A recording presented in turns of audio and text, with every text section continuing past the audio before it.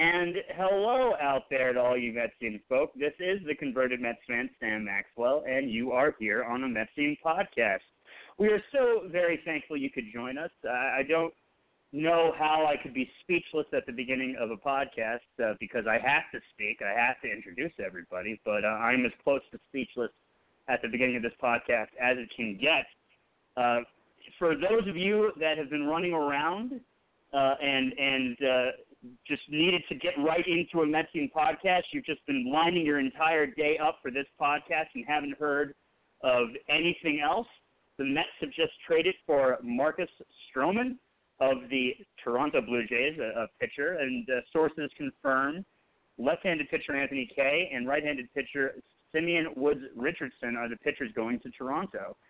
So without further ado, welcome to our trade deadline special, and let me bring on our featured guest. But before I do that, let me just say hello to somebody that I like to call Lecolons sometimes, Lecolons occasionally, but we know him here as Bensonhurst Mike. What's going on?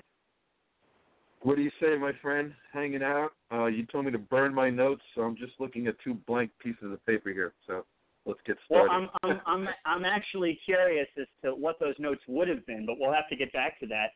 Also, just joining us as well is our other co-conspirator, and that is Rich Sparago of Connecticut. What's going on, Rich?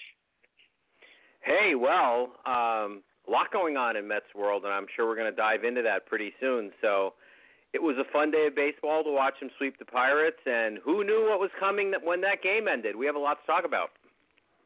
We do, and without further ado, let me bring on my featured guest. It is the Queens Baseball Convention co-founder, Keith Blacknick. And Keith, I wanted to discuss so much before this Marcus Stroman trade, before we led with any trade deadline stuff, but I guess we're going to have to put that on the back burner. But before we put everything else on the back burner, go ahead with your shameless plug, please.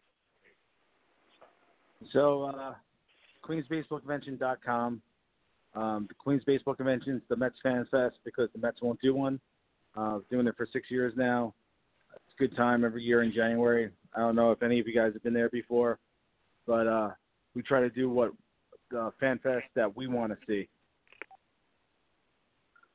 I have been to the Queens Baseball Convention, and it is always such a great time. And I do have some questions about it that kind of play into what we're going to talk about regarding the Wilpons and the way they operate. I'm sure that's going to come up at some point based off of this trade. So, Keith, let's start with you. Mets trade for Marcus Stroman, an excellent pitcher who is going to be in his walk year next year. What are your initial thoughts about the deal?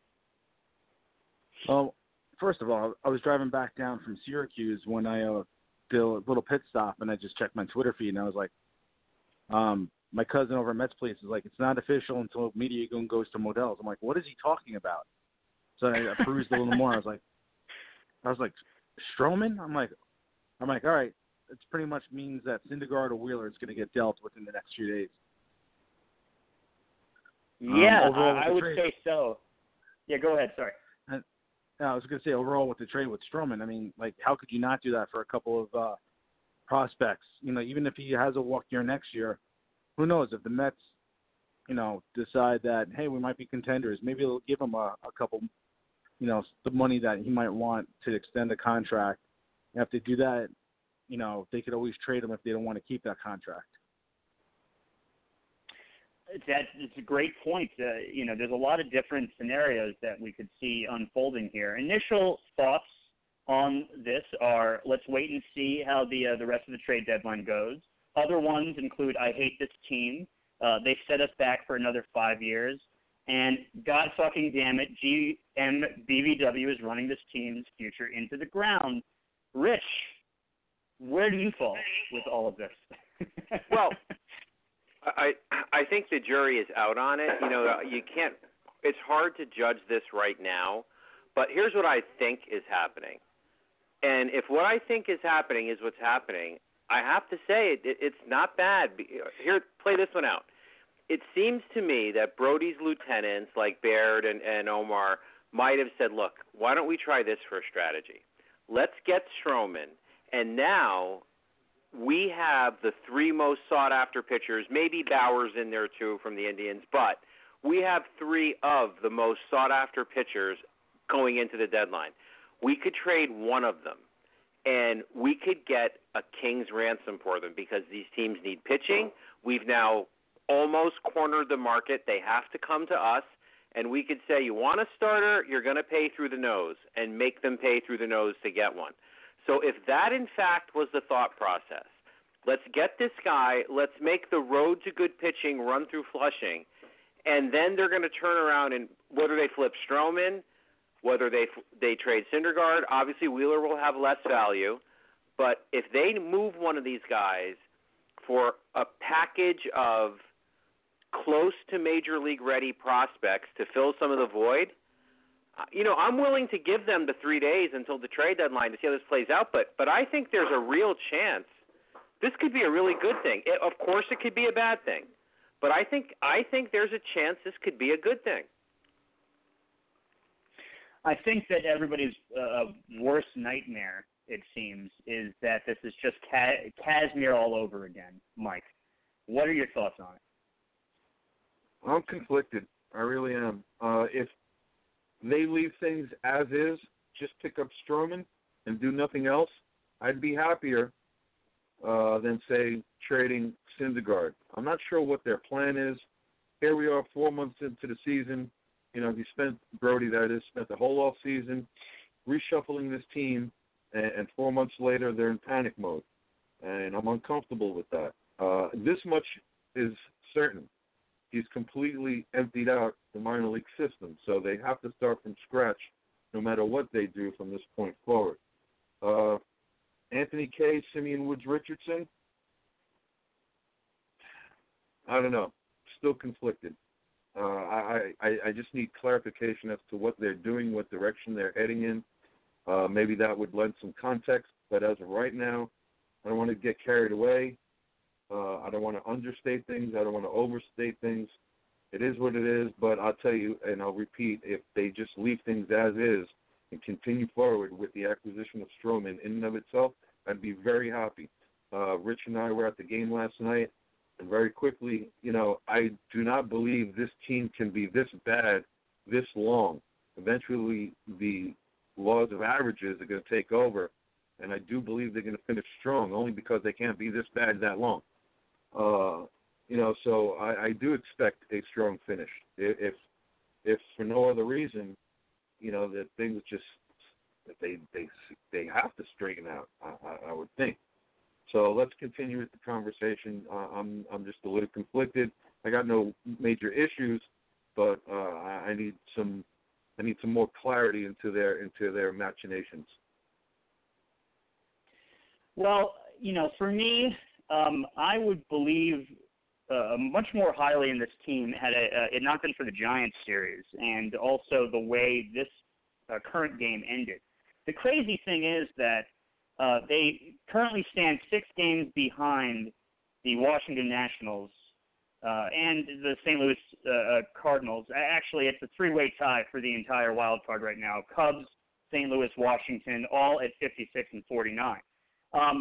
Keith, the crazy part is that even with the Giants series, even with the bullpen kind of suffering a little bit today, although they held strong, of course, they have jumped over a few teams that they've needed to jump over since they got back from the break, and now currently stand 5 games over 500. And it makes you wonder, where they could be had they not had such a miserable time in San Francisco. But currently they have Arizona, San Francisco, Milwaukee, Philadelphia, not to mention the 3 teams currently tied for the wild card.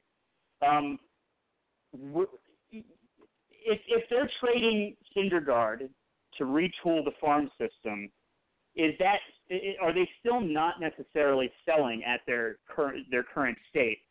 What strategy do you take with where the Mets currently are? Well, I actually think they should have traded Syndergaard 2 years ago. With Syndergaard, I just don't think the Mets are going to do well with him. I kind of feel like he's going to be Harvey 2.0. just from like the personality I've been getting from him and from just things I hear around. I don't think that he's really cut out for New York, even though he had that big bravado a few years ago. I think that he's not for here. And if we, as Mets fans, could see, I don't really know if I want all prospects. I'd rather have somebody from center fielder that can play all the time, that's a 25-man ready player, and then maybe a couple of prospects after that. But if you're going to trade him, you got to get a pretty decent haul. Rich, is that the direction they need to go here? Try to get some of these players that are playing out of position in order, because that obviously keeps biting the Mets, even if they've been performing better lately. Sam, you took the words out of my mouth. I mean, for one, it bothers me probably more than it should watching this. I can't stand players playing out of position, especially when they didn't, learn the new position in the minor leagues the right way.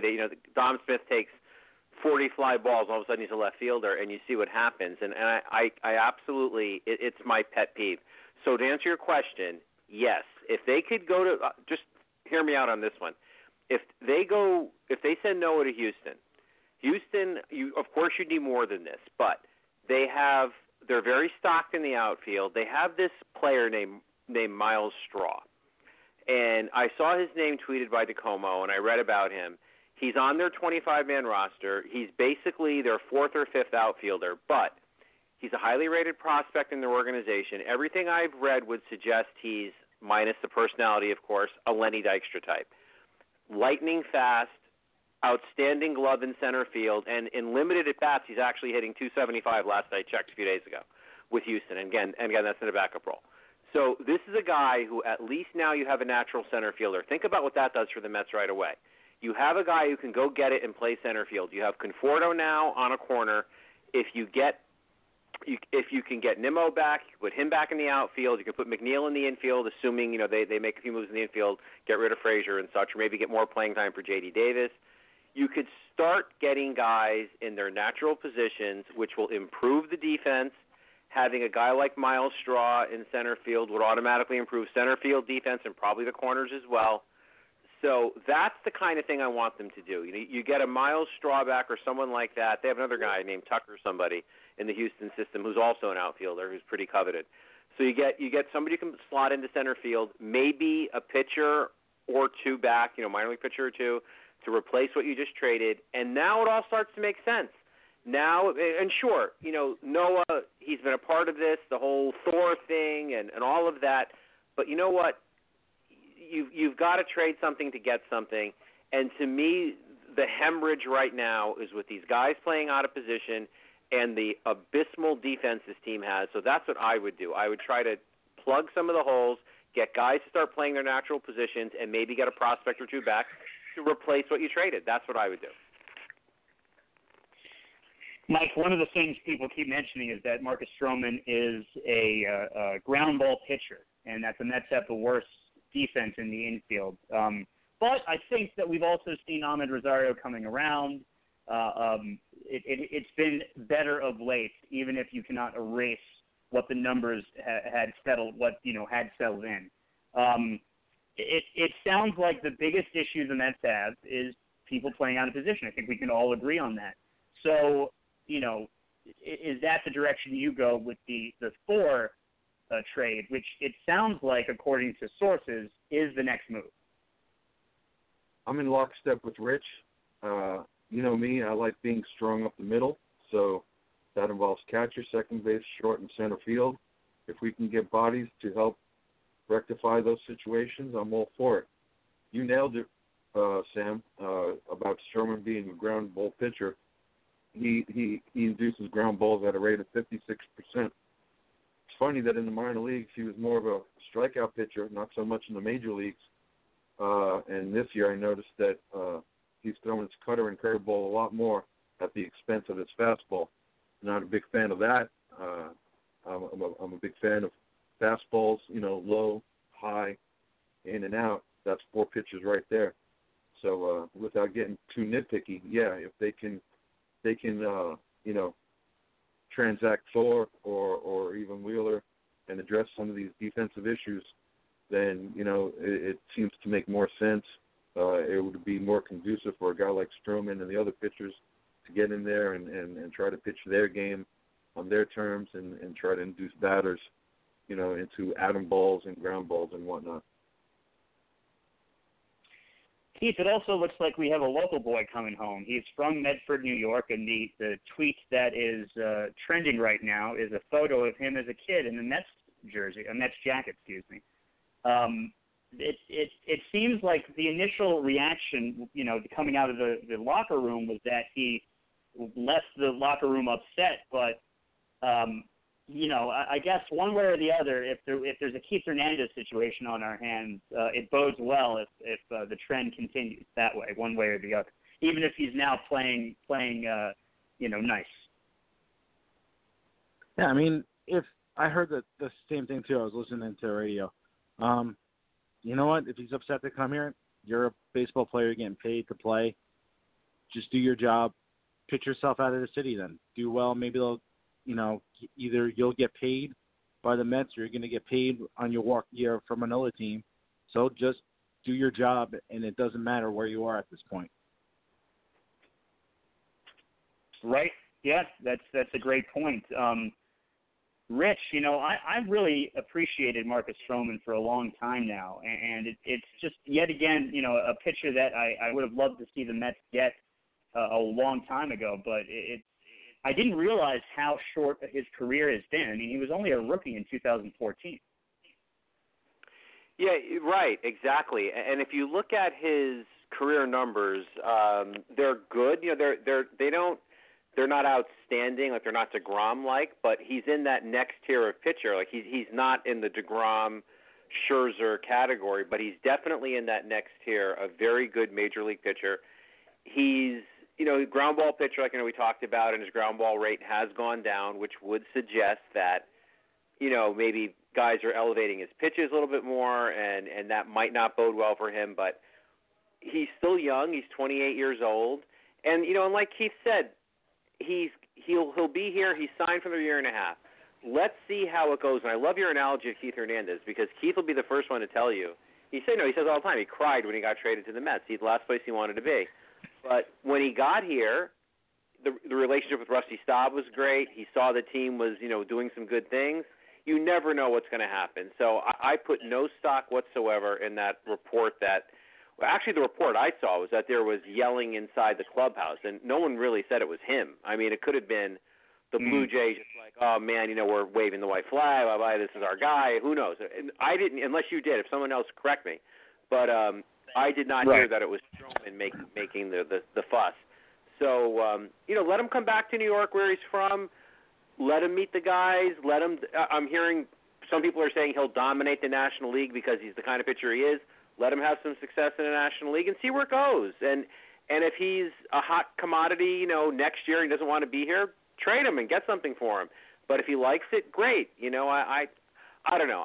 The negative reaction on Twitter, I think, was very knee-jerk, and I don't think it's warranted. Mike, one of the things I keep thinking about how Twitter had been saying they needed to replace Jason Vargas, and now they bring a pitcher in who's better than Jason Vargas, and everybody's upset.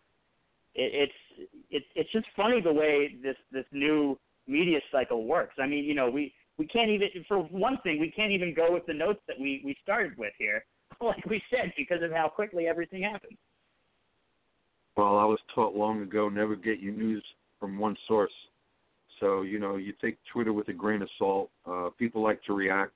People like to be funny, and they like to stick out from a crowd. They like to say, wild and crazy things. I think if you just keep everything in perspective and, weed out the outrageous, in a sense, a lot of this builds up, and I feel like some fans are justified in their frustrations, and then, on the other hand, we do get out of control. But again, I was taught never to get all your news information from one source. So I'll read Twitter, I'll read some of the media outlets, the tabloids, and stuff like that, and form an opinion then. So, Twitter is more entertainment. It's fun. It's fun with friends. It's fun with internet friends, but it's still fantasy land, and it needs to be regarded as such. Better words not spoken before. That's put it perfectly. I think a lot of people do just fall too victim to the current outrage state, and Keith, it's a hard balance because you recognize that you yourself can do that sometimes, but at the same time, like, you try to take a step back and take a look at all the entire picture, if you will. But we all fall victim to it for sure, but some more than others.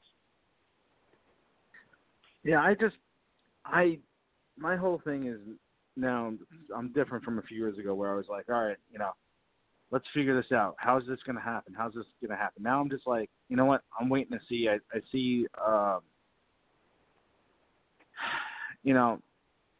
from what I hear from like different people, I know a little more stuff going on in the back, and I hear like how players are interacting with other players and stuff, and I just think a thing with a team besides the talent is the chemistry, and maybe Stroman, when he comes in, he's gonna have a couple of conversations with the players that are already here, start liking New York, and then they start gelling. So not only are you getting the talent here, you're also getting the personalities that will fit better and gel better. And then the people that are on Twitter, I don't even pay attention to them anymore. I used to fight people all the time. I'm just like, whatever now. So like, if this is your opinion, you have your opinion. If you're right, you're right. If you're wrong, you're wrong. It doesn't affect me anymore. And I'm not even on Twitter as much as I used to be. Yeah, and that's what ends up happening too. Is that Rich? I'll go to you next. Sometimes you just have to take a step back and just recognize that you can't get into these little tit for tats with everybody, because otherwise it just makes you worse. Exactly. I don't want to go into the details, but I had one with a guy today about something I said, and he came back at me with, fine, it's your opinion, this is mine, and I just dropped it. I didn't go back at him. But anyway, so speaking of Twitter, 16 minutes ago, Marcus Stroman tweeted, New York, where I was born, where my heart lies, where my family resides, crazy excited for this part of my journey. Some things were meant to be at Mets, and he put a picture of himself as a young child wearing a Mets jacket. So this does not sound like a man who's unhappy being a Met. I really don't think so. So there's that. But yeah, you're right. The whole Twitter thing, let's face it, I was refreshing Twitter every nanosecond after I saw the trades. I wanted to see what the Mets were giving back. I think we're all doing that. It's a great way to get information quickly. It's like anything else. It's like people say about television. Television is bad. Like if you watch television is bad if you use it improperly. If you let it be a human babysitter for your kids, sure, it's bad. But it's not automatically bad. Like Twitter, there are good parts of it, and if you use it to get instant information, you can't beat that.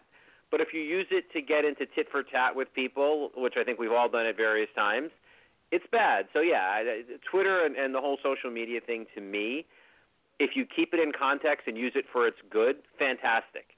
If you get sucked into the vortex of bad, well, yeah, it goes wrong on you. Keith, obviously we know what you think about the possibility of the Mets trading Syndergaard. So let's go into a different direction. What else do you think the Mets need to be doing as they approach the deadline? Who are some other names involved here that you would like to see move? I mean, if you can free up Frazier from third, that way McNeil can go back to playing third, like more natural position for him. I think that would help out, the defense in the infield. Frazier's not horrible, but I also don't think, after this year, he's not coming back. So you might as well just start, going on with the future. I don't mind seeing Vargas go. I don't mind seeing Wheeler go. I don't know if this team actually is going to be able to catch the wild card, the second wild card. So, you want to get rid of, Ramos too. You can get rid of him as long as you're getting back quality players or quality prospects. Pretty much anybody can go. Well said, Rich. Yeah, except for go ahead. Sorry, except for Alonso and McNeil and DeGrom, but everybody else is fair game. Right. Would you, Rich, want them to move? I mean, I think we all agree that Todd Frazier would be a good move, but do you think that means J.D. Davis just takes over third, or would you rather see McNeil move to third? What direction would you go? Well, I think you have to get Frazier out because, he's just taking up a spot at this point. You have a lot of things you could do once you get rid of Frazier. You could move McNeil back into the infield again, depending upon other moves you might make, but you now would have an option to play McNeil at third, which a lot of people say is actually his best position. If you don't do that, you could play J.D. Davis, who I'm a big fan of. J.D. Davis he's not quite the glove Frazier is. I think that's a fair statement, but offensively, this kid could rake. I mean, look at this kid. He's hitting 300. So it opens up options. I think what I want to see them do, I want to see Frazier gone. The thing about getting rid of Ramos, as much as I am not a fan, they need a catcher. I mean, you can't just go with Nito and who else? I mean, do we even know who the AAA catchers are? So, you have to have a backstop, and I'm not sure who that would be, what the backup plan would be. So Ramos, for that. Two other quick comments on trade deadline. I would love to see them move Dom Smith. Come on, he's not an outfielder. You have your first baseman in the future. Turn Dom Smith into something. If not at the deadline in the off season, there's no need for him to be on this team. I like Dom Smith a lot, but come on, he doesn't belong here at this point, given the construct of the roster.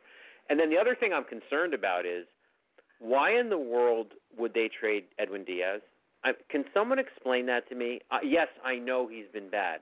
You'd be selling low on somebody you paid very high for.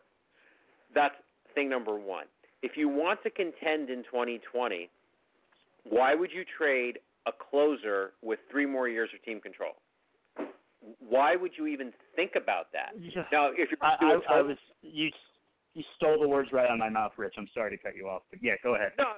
No, I think that basically, if you make a commitment to rebuild like the Braves did when they traded Kimbrel before the 15 season, okay, fine. That old cliche, you don't need a closer if you're rebuilding because you don't care about winning games, fine. But if you're telling people we want to contend in 2020, so we're going to take this guy who was the best closer in baseball last year, and we have him for 3 more years, and we paid a dear price for him, we're going to trade him for 20 cents on the dollar right now. Are you kidding me? What are you doing? So, and I would hate to see him go. Apparently, the Braves want relievers. I'd rather vomit than see him go to the Braves. I don't want to see him go to the Dodgers. I don't want to see him go anywhere. Let's fix this kid and keep him here. So those are my deadline thoughts. Frazier has to go. Ramos, if they can, as long as you can get a catcher back. And Dom needs to go, and please don't trade Diaz. Mike, just as we're talking about this, and I was thinking the same thing, was that why would you just give up on somebody when you're most likely not going to be getting the same haul back? And I'm glad you brought up Diaz. Just as we were talking about this, Andy Martino has tweeted packaging Wheeler with Diaz, still a possibility per source. But we know that, it's the time that we're just going to keep hearing things thrown against the wall. Everything's a possibility. And it's the way things are worded. But, Mike, are you with us with Edwin Diaz? What's your take on this whole thing? Well, 2 takes. First and foremost, trading him would be complete folly after, as you say, the price we paid to acquire him. But you're also, talking about a closet demolitions expert. I'm the first one to blow things up, So when you start trading players, to me it's a domino effect. I'll trade them all. So I'm perhaps not the right person to ask about this because I'll wipe this whole thing out. I don't believe in half-stepping. That's why I need a little bit more context before I go off the rails. But yes, trading Edwin Diaz after the off-season acquisition, considering what we gave up to acquire him, if the Mets want to paint this as he was the feature player in that transaction, well, then trading him would be complete folly, because I don't think they would recoup what they paid to acquire him.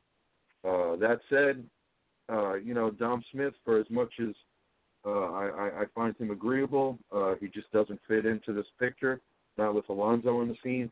So, maximize that. Frazier, it brings up another conversation that, Rich, you and I had last night. If you're playing Frazier every day, that tells me you're trying to win now. You're desperate for wins now. But if you're going to trade Thor, well, that tells me you're going into rebuild. So which is it? And I'll cycle back to what you guys said. Yes, it's time for Frazier to get off the field. I'd give Jeff McNeil first shot. I'd ask him, what do you prefer? Do you prefer to play in the outfield, or do you prefer to play third base? And whatever his answer may be, let it be, and put him there. And then I would see how I fit J.D. Davis into the equation. But Frazier needs to step aside for the sake of this team moving forward, because we're not there's no discovery here with him occupying third base. We need to find answers elsewhere, because he's certainly not a part of the future. You are listening to a Metsian podcast, and we are so very thankful you are. Looping back around, keeping with the Edwin Diaz talk, Keith, what's your take on that?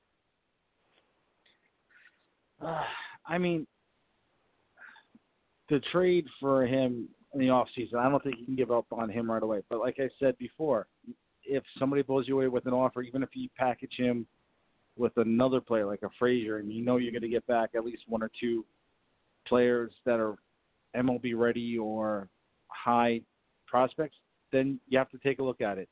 If he stays, he stays. And, either way, as long as you make good on the trade from the offseason where he plays well from now on, or you get quality players for him, as long as it's a win, it doesn't really matter to me. Yeah, and Rich, could this be also a situation, that obviously this is a Mets, and we're not talking about the Yankees necessarily, because things don't necessarily always go for the Mets the way it goes when the Yankees do something of this nature. But the Yankees, when they entered a quote-unquote rebuild, and Brian Cashman probably had the trade deadline that solidified his potential Hall of Fame career a few years ago, and getting people like, how am I just spacing on the name? Anyway, forget that. Obviously, I'm having a brain fart. They traded for Gleyber Torres. And they Gleyber traded Torres. Thank you. Andrew Miller for the other guy they have there, Andujar. Yes. Right, exactly. Andujar. Thank you so much. And they ended up finishing over 500 when many people thought they were giving up on the season. Obviously, they didn't make the playoffs at the time, but it could be, if everything goes well, that this might not also be waving the white flag if you trade somebody like Noah Syndergaard. No. And to me, absolutely not. If you trade Noah Syndergaard now and you get a good haul back, I think you've kind of done something I've said on this podcast that I wanted them to do for a long time, which is you could buy and sell simultaneously. You use the pieces you have where you may have an abundance to bring in things you need. And to me, that's buy-sell mode. You're not tearing it down. You're not entirely buying. You're sort of trying to be smart. Now, I know that's a statement we don't use with the Mets very often, and I'm not suggesting that the Mets are smart. What I'm saying is they could employ that strategy of saying, we're going to move pieces around with the goal of shoring up our weaknesses. So, you trade here, maybe it looks like you're selling there, but it looks like you're buying here, and you end up trying to have a more complete roster, because I think at the end of the day, all four of us would agree that the number one thing this team needs is they have to straighten this roster out. It's a jigsaw puzzle with the pieces not coming together. They've got to put together a real baseball team with outfielders and infielders and people playing where they're supposed to play, and complementary pieces and all of that. And if the way to do it is to, in some cases, trade a veteran and in other cases acquire one simultaneously, sure, why not? Going back to Marcus Stroman, Mike, his Twitter feed is kind of blowing up right now. His last tweet is a mood LGM Mets, and it has a picture of 50 Cent. And one of the tweets that I forget exactly what he was responding to, but it was actually our old friend JT Turan saying that I hope not, bro, and he shows a GIF of 50 Cent's ball going off past, to the side, to the left, and Marcus responded, hopefully with better command, LOL. So it does look like we do have somebody who is pumped to come back to New York right now. That's a good thing. That doesn't necessarily work for everyone. Look what happened to Darryl Strawberry when he went home. Sometimes that doesn't work out. Sometimes it does. But he certainly seems to have the proper frame of mind to deal with New York. He understands it. He's been conditioned to it. He grew up in it. He understands it. So no problems there. I became a big fan of his actually during the World Baseball Classic. Mm-hmm. So, he's got a fan in his corner in me, and I foresee no problems with him coming home. Again, that hasn't always been the case with other players. No fear here. Yeah, I'm not so fearful for sure. And, if he keeps pitching the way he has this year, we're in for quite the treat. Keith, I kind of getting a little bit off of the trade deadline. I kind of want to go to how certain players have been performing since the All-Star game. I've been wondering, everybody wants to run a little too quickly in my mind with the whole home run derby, the home run derby curse, if you will. Now, Alonso's, he's been collecting his RBIs, he's been collecting some home runs, but his average has dropped about 25 points since the All-Star break. So what is your take right now, even though the Mets have been playing well, what is your take on where Alonso currently stands? With Alonso, he's never played a full season up in the big leagues before. So who knows how his conditioning is, going through a whole season. And then add the home run derby where he basically tired himself out, not as much as Guerrero did, but he tired himself out just swinging. So it might be a little while till he gets rested again, where he can, pick up from where he was from behind before the All-Star game. But I think it's just a natural way that a player that's never been up in the big leagues before will get tired before the season ends, and then you add that with the All-Star game. Of course, his average is going to drop. Keith brings up some good points, Rich, there about it. And the power has stayed, obviously. He still looks like he's on trajectory to really battle for this rookie record, I believe. And I think that we've seen Pete Alonso come back around and retool after having a slump before at some point this season. So, grouped also in with where Jeff McNeil's average has dropped. What is your take on these players since the All-Star game? Natural rookie regression. I think, as much as we love our guys, who was it who said the other guys they get paid too, they're trying to win. So when teams are game planning for the Mets, they've got more film and more scouting on McNeil and Alonso than they did in April. It's just natural. And so they identify weaknesses. They identify, here's how we'll get Alonso out. He's now played 100 games in the major leagues, so we see a hole here and a hole here. McNeil the same way. And these guys, they'll adjust back. I'm not concerned at all.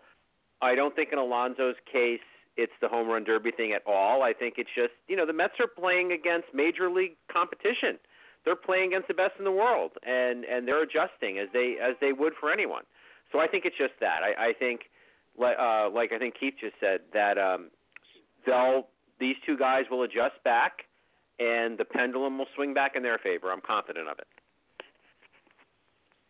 Mike, the Mets have been playing better baseball, even if these players have regressed a little bit.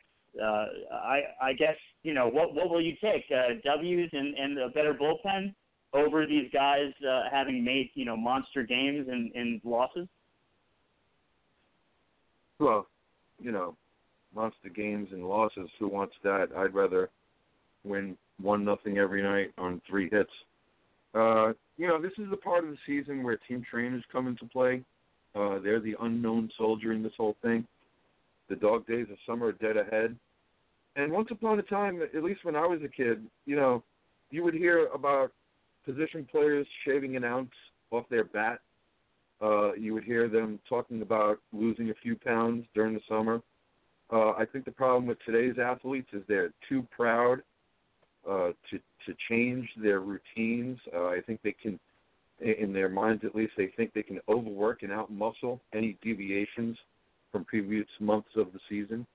So I think there's a certain approach, a certain Superman element to this whole modern-day athlete. And sometimes it's worthwhile to go a little old school, or at least investigate, what made other players in different generations so successful.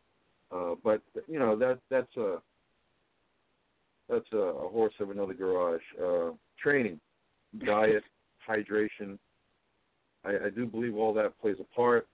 The season is long, and again, I'll bring up the law of averages. This team with this talent cannot be that bad this long. Things will change. The laws of averages say that. Just like flipping a quarter 50 times.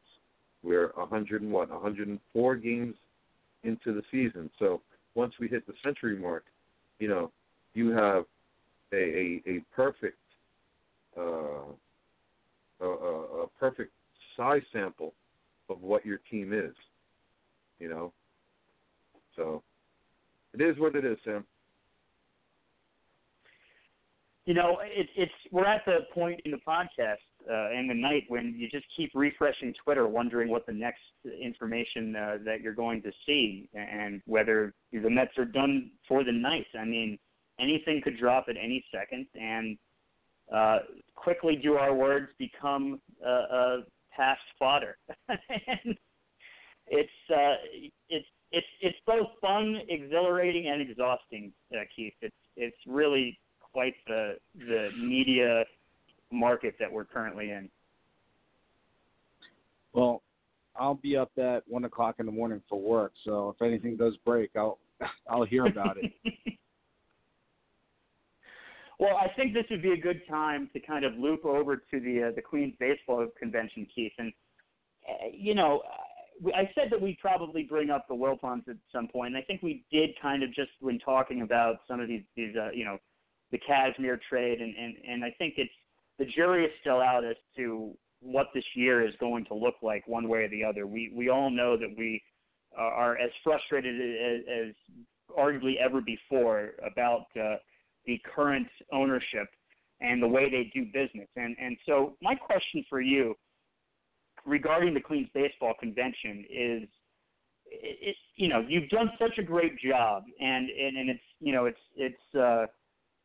it's something that you're obviously very passionate about. Would you be just extremely happy and willing to give it up if the Mets ever did right by their fans and actually had what other fan bases are able to have, which is a team-run fan fest? Well, the whole idea of the Queens Baseball Convention, of us starting it, was trying to bluff the Mets into doing their own. At this point, I think it would benefit the Mets and would benefit us if we actually kind of join forces somehow.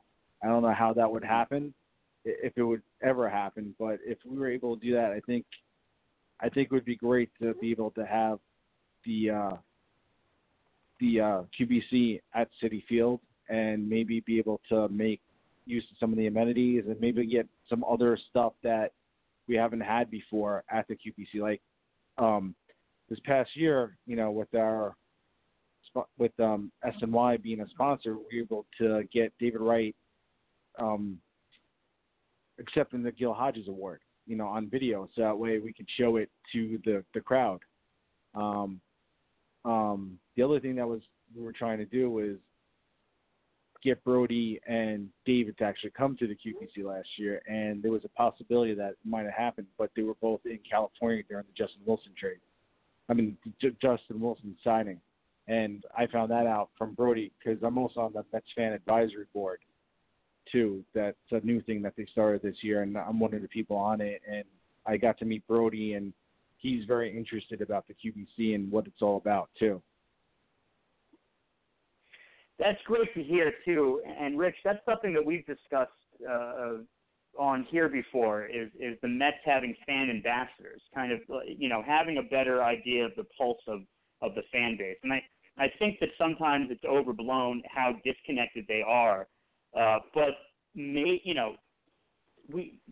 started giving the Wilpons some credit this offseason, and maybe it's time, as frustrating as they can be, to after hearing that they do have this fan advisory board, that they are trying to connect to the pulse of the fan base. Yeah, any business is going to do that, and any business worth its salt is going to, try to connect with its customer base and at least understand what they're thinking. My question back to Keith, though, because this is the first I'm hearing of it. If I should have known and missed it, I'm sorry, but I didn't realize they had a fan advisory board. So my question to Keith is, what do they ask you? I mean, what are they? Are they talking about amenities at Citi Field, or are they talking about direction of the team? I'm fascinated to hear.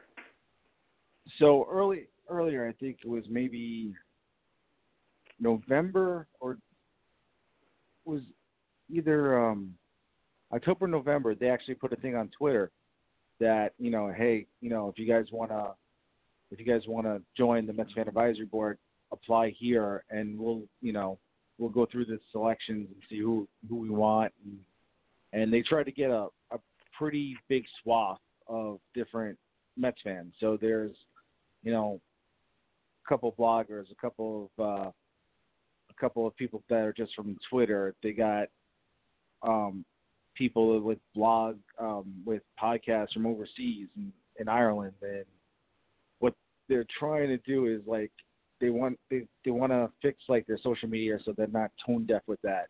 They want to listen to if there's any kind of like complaints going on Twitter or Facebook, and they hear stuff that's going on from other fans hey, this is what's going on.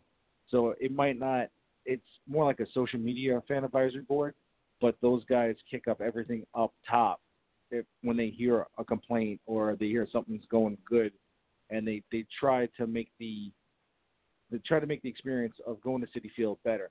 When Brody came in the first meeting to talk to us, he was asking what we thought about the trades in the offseason and the way the team was looking, and do we have faith in the way the team was being built. And they're trying to listen to the fans more.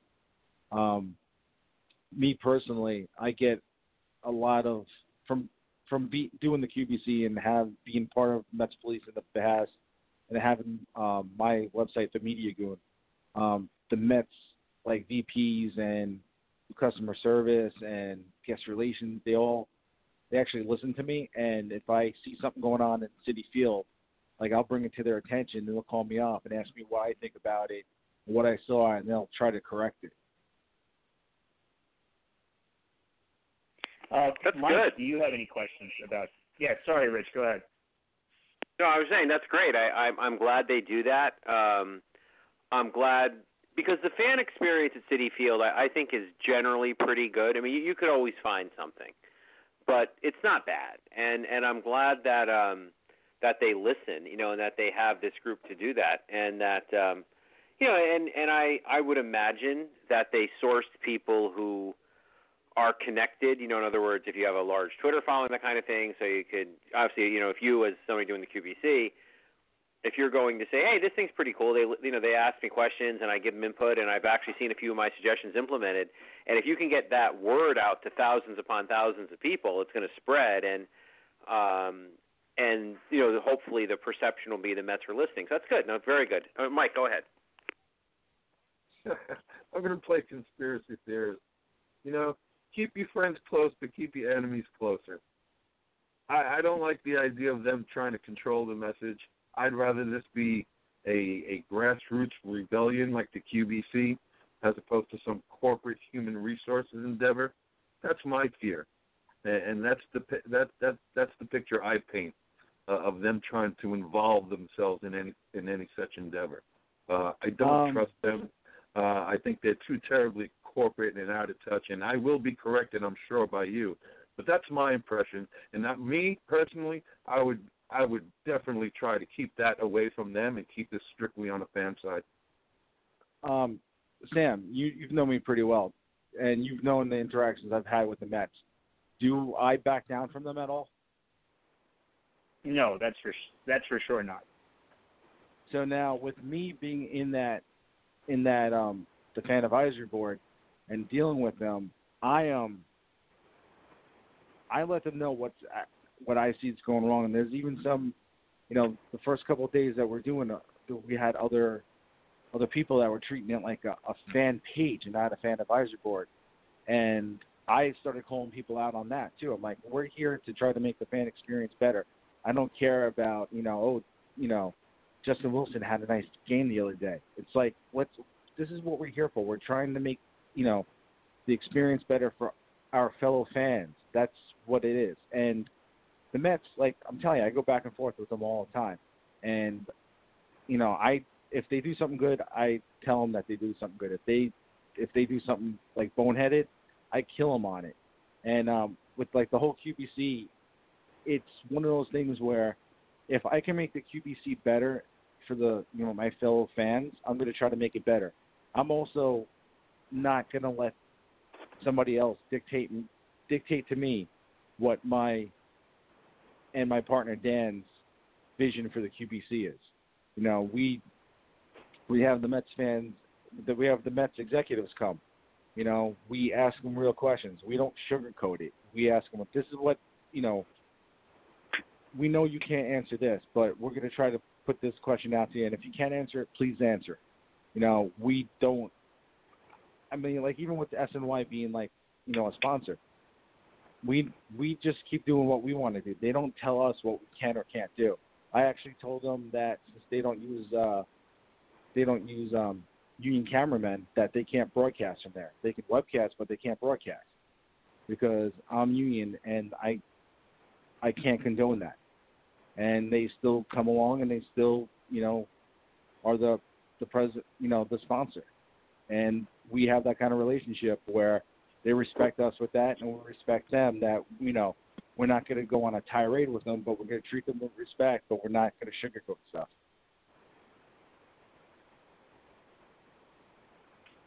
Mike, would you like to follow up with that? Outside of saying that's very comforting to know, nothing more needs to be said. He said it very, very poignantly. I stand corrected as I knew I would be.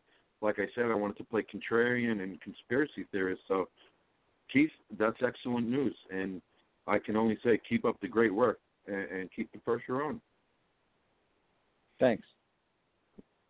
And I'm going to press the reset button here. You have been listening to a Metsian podcast, and we're so grateful that you have. It's quite the it's quite the next few days that we're going to be looking at, and we're staring down the barrel of the gun as to exactly how this entire thing is going to play out. I also just before we wrap it up, because we're going to make it a short one on this front with the trade deadline looming.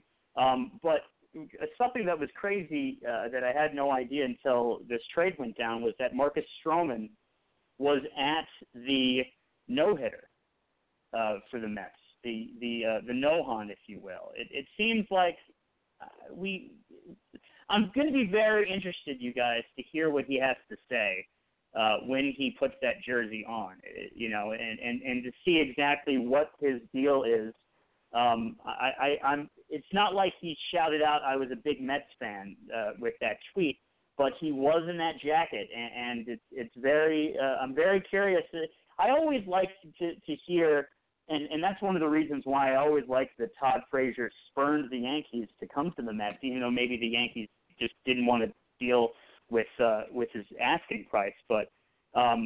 You know, he apparently grew up this big Derek Jeter fan. He grew up a big fan of the New York Yankees, and then he came to the Mets after being a Yankee. And I even though it shouldn't be the selling point, obviously, you know, it's the biggest selling point is the fact that Marcus Stroman is a great pitcher.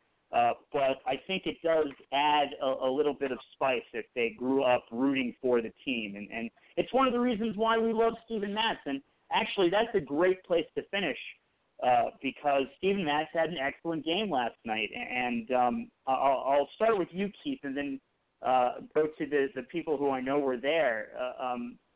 You know, Steven Matz, he's had an up and down career as a New York Met. He hasn't been able to settle in, but last night, you know, under 100 pitches, he was as efficient as ever. Yeah, he's a tough one. I think sometimes it's mechanical with him, sometimes it's mental. I think if he thinks of himself as a 4 or 5 pitcher, might take some pressure off of him. And if he does that, he might be able to keep, you know, pitching well without putting so much on his shoulders.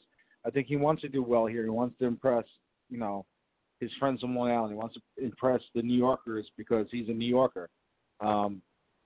So I think he could definitely be a continuing piece in this Mets team, but I think he's just got to take the pressure off of himself. Rich and Mike, and we can start with Rich. You guys want to tag team this one? You were there watching in the stands together. What did you see out of Steven Matz last night? Well, I saw something that I've wanted to see since June of 2015 when he made his debut. And a lefty who can go out there and is capable of dominating, and he finally did. Obviously, it was the best game he's pitched in the major leagues, and we've seen little spurts of this from Steven Matz over the years. You know, we've seen him go out there, maybe have 6 good innings or so. But then there was the evil twin. You know, Steven Matz's evil twin was the guy who, the minute something went wrong, would absolutely, just melt. And Mike, we saw it last night. I think it was fairly early in the game, maybe the 4th inning or so, maybe 4th or 5th, when Frazier made the error on the leadoff guy was up. Frazier made an error. It was like, oh boy, Matz is going to blow up. And I believe he went 2-0 in the next hitter. But then he got that guy to hit into a double play. So, in summary, my thoughts would be, it's been a long time coming, but that's what Steven Matz was built up to be before he came up, was this guy's really something. And it was great to finally see it. And the exclamation point for me was that he did have a little bit of adversity. He had that Frazier error. And instead of sulking and going absolutely berserk and losing his shit, so to speak, he was able to settle in, and he was able to pitch a wonderful game. So I just want to see more of it. Mike, run with it. I think Steven Matz is a conversation between the micro and the macro. Last night was a great outing. His first complete game shutout of his career. In and of itself, a gem. But he was pitching against the Pirates. They just happened to be in last place of the Central Division. And I only say that just to, sprinkle in a little context with regards to his season and his short career thus far. I agree with Keith in the fact that I believe some of his problems are mental. I don't trust the little things rattling around in his elbow. And he's still, as a fan, he's still earning my respect. I don't have that overwhelming trust in Matz that I would have, say, for another pitcher. And I'm concerned, heading into next season. All right, now we have Stroman, yes. But we're potentially heading into next season with Stroman, DeGrom, and Matz. So he's graduating, but only through a vehicle of subtraction. So I'm a little concerned. I think we're throwing too much in his lap, and I say that just because of my level of trust. I could be convinced otherwise with a good argument. Well said. A lot of what we're going to be seeing from the Mets next year is going to be dictated in the next 2 days, and especially now because the trade deadline has been shortened. There is no waiver deadline, and we are getting what we are going to see for the rest of the season immediately. August will be, much more like September, other than the whole 40-man roster thing. But that leads us to our last word. But before we do, I want to go back to Keith. And first of all, of course, say thank you so much for joining us. And without further ado, once more, sir, tell everybody where they can find you, as well as the overall shameless plug. All right, so QueensBaseballConvention.com. That's where you get all your news about the QBC and what's coming up and what's happening. You got my blog at themediagoon.com.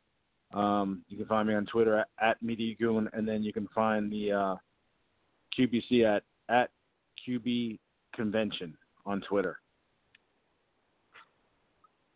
That's great, and keep up the good work with that, man. It's such a blast, and it's unfortunate that I have not been able to go for a few years now, but hopefully I'll be able to come this January. So, again, keep up the great work. And without further ado, Keith, what is your last word? My last word is, as usual, just try to keep the faith with the team, no matter if they suck or if they're good. You enjoy going to the games just to hang out with friends and watch baseball, do it. Don't let people get you upset about it. Just enjoy what you like, and everything will eventually work out with this team. Those are fantastic words. I appreciate that. It's always good to keep optimistic, as cynical as some of us can get on here sometimes. Rich, what is your last word? Well, I feel like I'm working at a deli, Sam. My next word is next, ? What's coming next? I can't wait to see it. There is no way. I know we shouldn't speak in absolutes, but there is no way possible that there's not another move coming. I don't know if it's Diaz. I don't know if it's Frazier Vargas, Wheeler, Syndergaard, something. Something is coming, and I'm very intrigued to see what's coming next. So maybe it'll happen before we go to bed tonight. Maybe it'll happen Monday or Tuesday or 3:59 on Wednesday. But my next word is next. Let's see what happens next. Maybe not today. Maybe not tomorrow. Maybe someday. Right. Mike, what's your last word? My last word is thanks. Thanks, part A, goes to Keith. What a tremendous endeavor you've taken upon yourself, and I do say you've done a tremendous job. And like I said, keep up the pressure, and I think you speak to the fans very well. And I will say thanks to last night. I was at the game with Rich and with Greg Prince, and last night reminded me of what a great time there is to be had, watching Mets baseball with friends. Right back at you, Mike. Thank you. And I will say thank you to our listeners. We so very appreciate you joining us for a Metsian podcast. Who knows what is next, but we shall see very shortly. 2 days left, 3 days 2.5 actually, since it's a 4 p.m. deadline. We got the 29th, 30th, and 4 p.m. on the 31st. We will have an idea as to what the Mets will look like for the remainder of the season and possibly a tiny bit beyond. So without further ado, since I am the one hosting, I will pass it over to Rich to finish the only way we know how. Only one way. Let's go, Mets. Let's go, Mets. Good night, everybody. Go Mets. Good night, everybody. Thanks again, Keith. All right, thank you, guys.